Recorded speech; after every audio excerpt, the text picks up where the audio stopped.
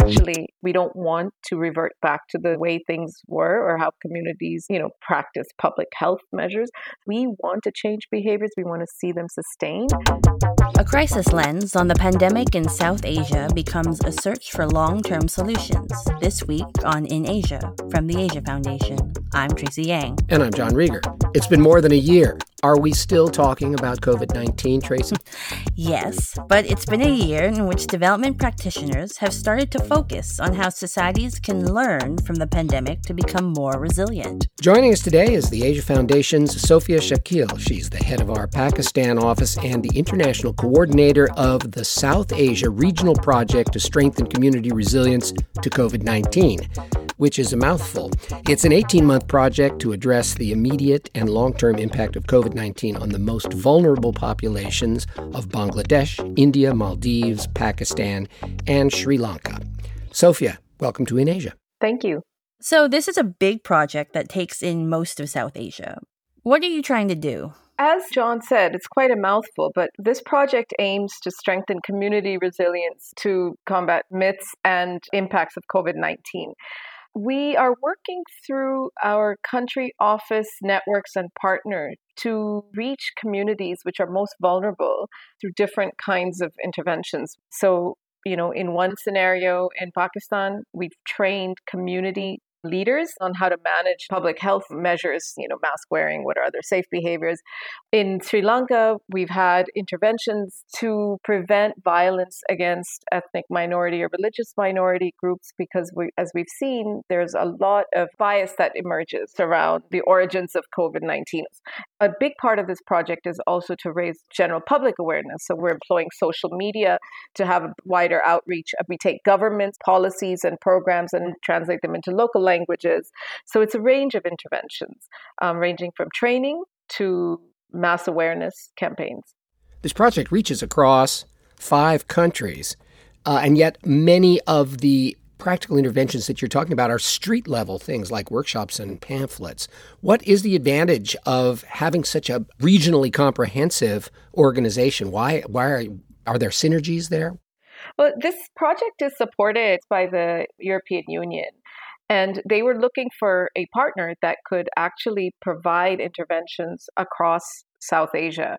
Now, as we know, communities and contexts vary across the different countries and even within countries. We've got urban populations, rural populations, we've got different impacts on women, we've got migrant workers, and a whole range of issues that are impacting different countries in a different way. So, in one context, we might be dealing specifically with preventing gender-based violence. In another context, we might just be dealing with how to support migrant workers that have been displaced.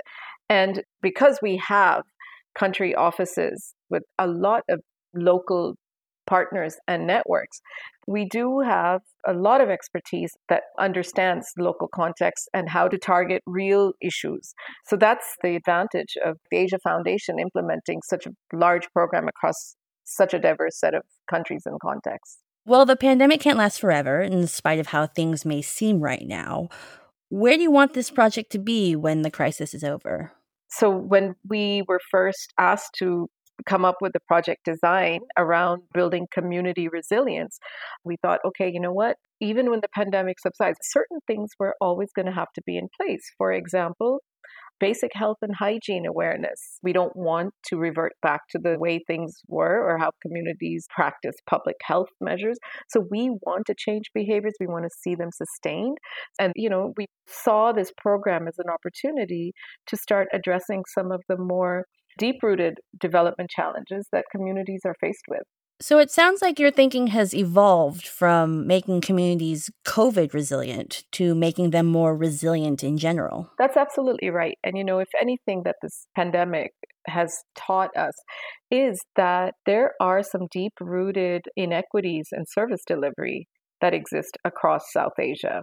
There are certain communities that are just more vulnerable to any kind of shock.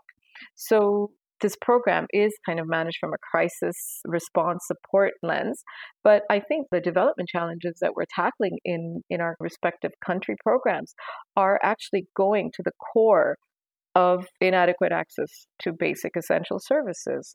Sophia, I'm curious, how long have you been in international development?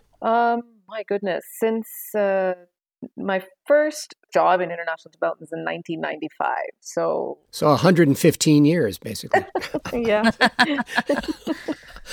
Well, I mean, so you're a development veteran. And so from your perspective, what's new and interesting about this project? I think what's new and interesting about this project is that, first of all, we're living in a different era altogether, where it's not just us as development practitioners using mobile phones, social media platforms. The actual people we're trying to reach, they're also now plugged in. So we're able to reach the minds of people in a more effective manner. We're also able to connect people across larger distances.